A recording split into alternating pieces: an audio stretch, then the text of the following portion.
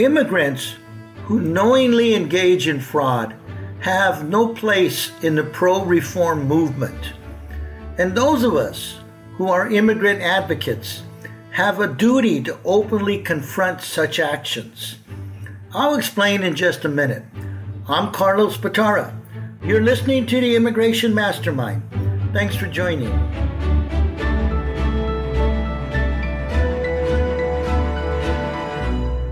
A friend of my wife contacted her the other day. She wanted to ask me some questions for a church colleague who had an immigration interview coming up in the next week. Her church colleague had an attorney, but he was not intending on showing up. I asked why. I was told he had other appointments. I asked why he did not reset the other appointments. She did not know. Not good, I thought to myself. So I agreed to help out. Based on what my wife's friends told us, I spotted clues to potentially hidden issues. I informed her that it would be more beneficial if her colleague came into my office. It would enable me to better assess her case. Her colleague refused. She did not have time. I offered a video conference. Again, the response was negative. That seemed strange. With so much on the line, why pass up free advice? So I gave my wife's friends some questions to ask her colleague. My questions flushed out the problem. The woman was planning to tell a false story. She confided that her attorney had told her to use the falsehood.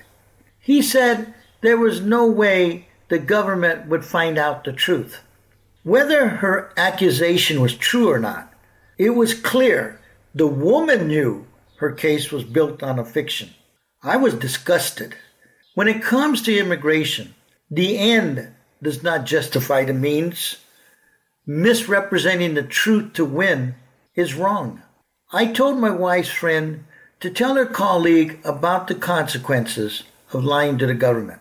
Still, I told her to please try to get her friend into the office or to get her to commit to a video conference so that I could personally talk to her before she took the plunge.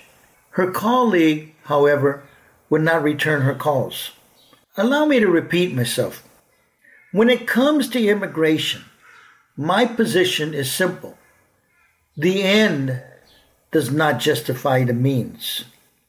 Such acts set positive reform for honest and deserving immigrant families back 5 years, 10 years, 15 years or longer.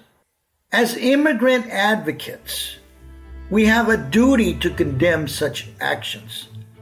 Thanks for listening.